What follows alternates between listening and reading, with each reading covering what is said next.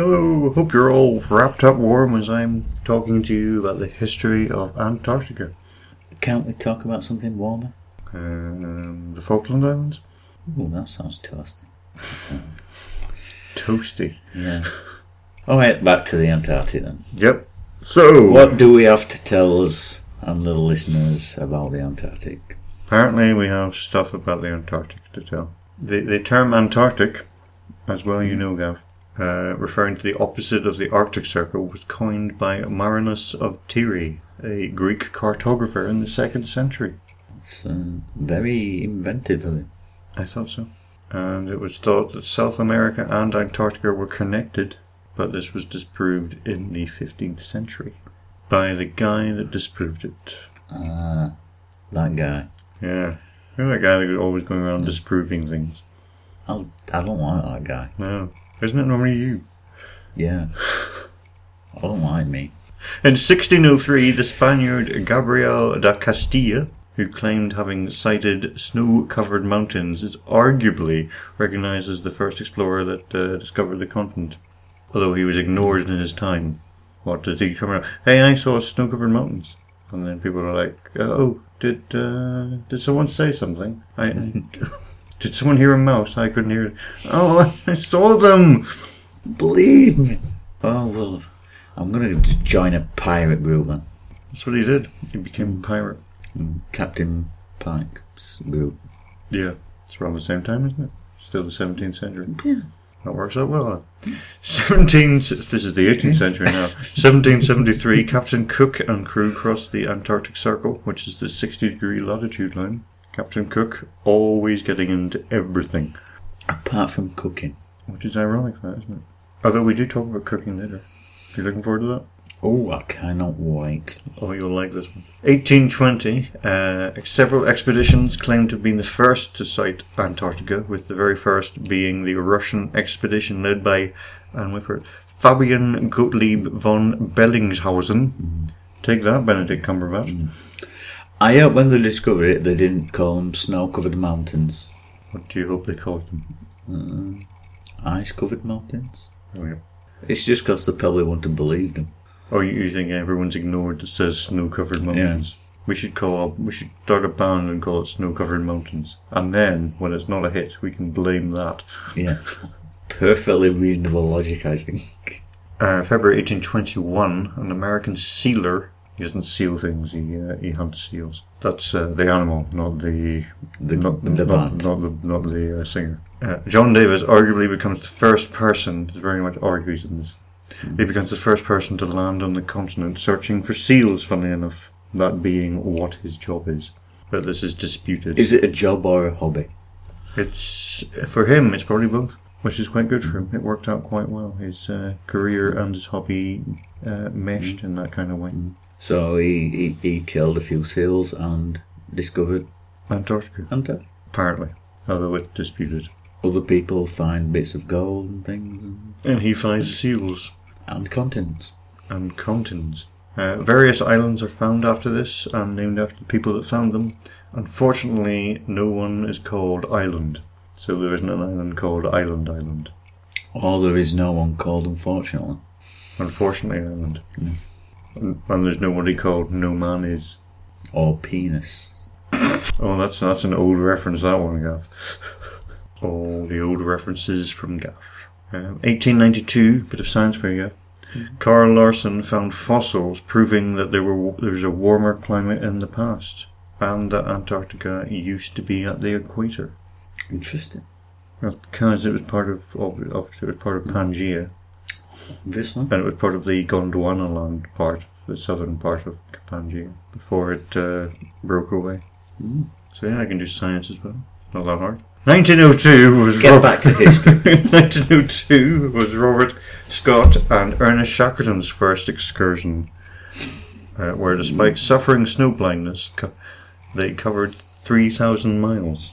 Speaking of snow blindness, yes, the typical turn-of-the-century items that the Antarctic person would carry with them to cure snow blindness, they would dip cocaine into the eye. That's a fantastic remedy. How do you feel about that cure? I love it.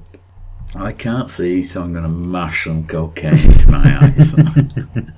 That makes perfect. That's what it says on the instructions. When snow blindness occurs, mash into the eye. Of course, you can't read that if you've got snow blindness. So it's audio version as well. Read by a Cyberman. And it's in Braille. Diarrhea was cured by chalk ground into opium. And as if there wasn't enough drugs, colic was cured by tincture of cannabis mixed with tincture of chili pepper. Wait, I'm thinking these expeditions are just excuses to get high. To get high and freezing. And just in case you got any cocaine left, they also had it in the form of pills called Forced March, and when it was mixed with caffeine. Caffeine. So you had cocaine and caffeine as a pill, which is obviously the early 20th century version of energy drinks. By these standards, our energy drinks are shit.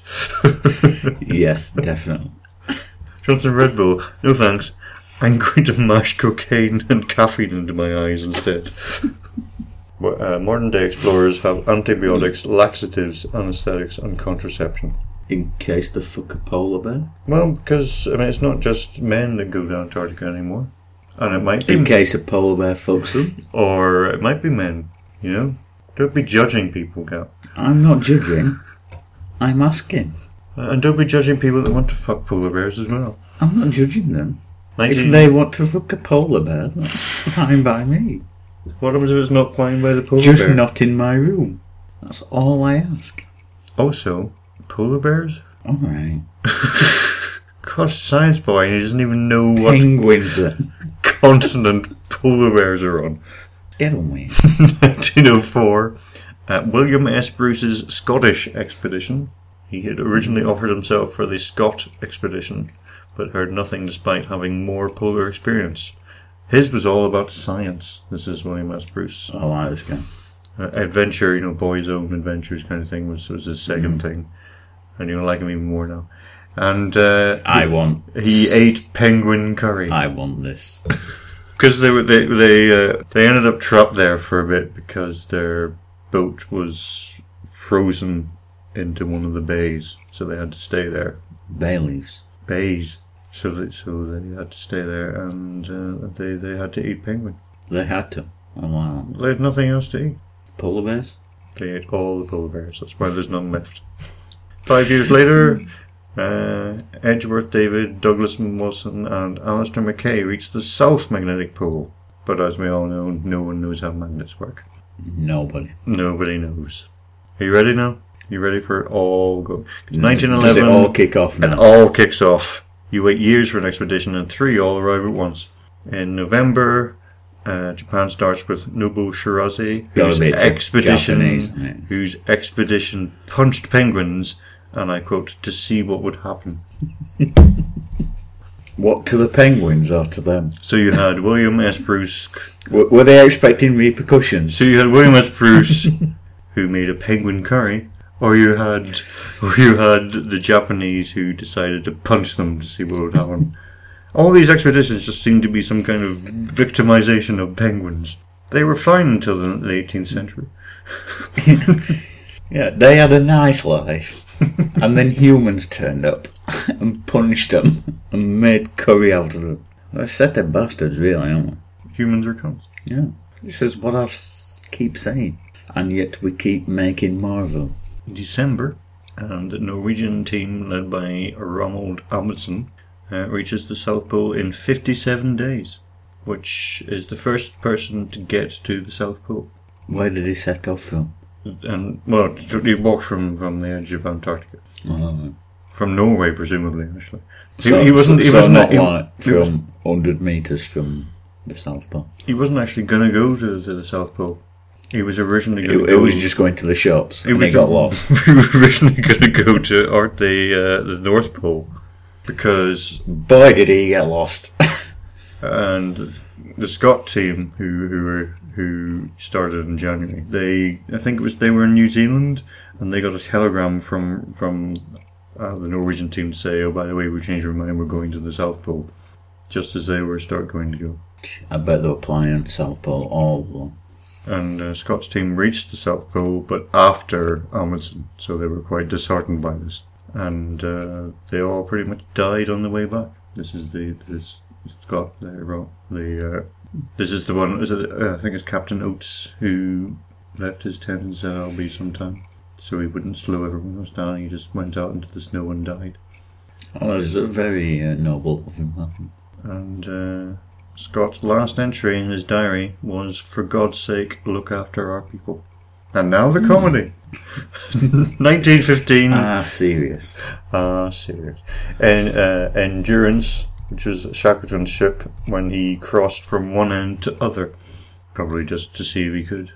Around this time as well, someone flew a plane across Antarctica. It's a bit rubbish, isn't it? You're not really enduring anything doing that. Yeah, that is pretty pathetic. But I know what you're thinking of. There's not enough Nazis. That's exactly what I was thinking. Where are the Nazis? 1938, German expedition lands and calls an area of Antarctica Neuschwabenland and plants swastika flags. Excellent. I like these guys. Unfortunately, you like the Nazis, Pete. Unfortunately, I was hoping there would be some kind of World War II fight going on in Antarctica, but it didn't happen. I mean, there was Nazis on the moon, as that well-known documentary proved. Yes. About 10 years later, USA's Operation High Jump had over 4,500 men involved. Is this their Olympics plan? This is not their Olympics plan. Oh, exactly. Okay. Their Olympics plan was called Operation Ice Freeze. And a base was set up for mapping and photos. Operation High Jump was, alas, not followed by Operation Egg and Spoon Race. Serious? Why so serious? Eventually, in 1959, 12 leading nations involved in Antarctica signed a treaty where the continent shall continue forever to be used exclusively for peaceful purposes. And the treaty guarantees access and scientific research in all territory south of the 60-degree latitude. In all, there's been over 300 expeditions, and it's the only part of the planet that's reserved for science, except tables for science parties in restaurants, obviously. Science parties in restaurants? Yeah. Have you not been to these science parties in restaurants? No. There's no one invited you? No. Why am I not invited to the science parties? I want to go to a restaurant science party now. You've made me sad. Well, it's okay, Gav. Take some forced march and you'll feel fine. Mash some cocaine into your eye and you'll be right as rain. I'll just go next door then. Why, do they have cocaine next door? Probably do. Probably do. Look, it's a bit cold out here. I need to mash some cocaine into my eyes. I'll be good, innit? I really hope it says that on the instructions. Mash some into your eye. What? Soupy twist? Yeah. Soupy twist. Soupy twist.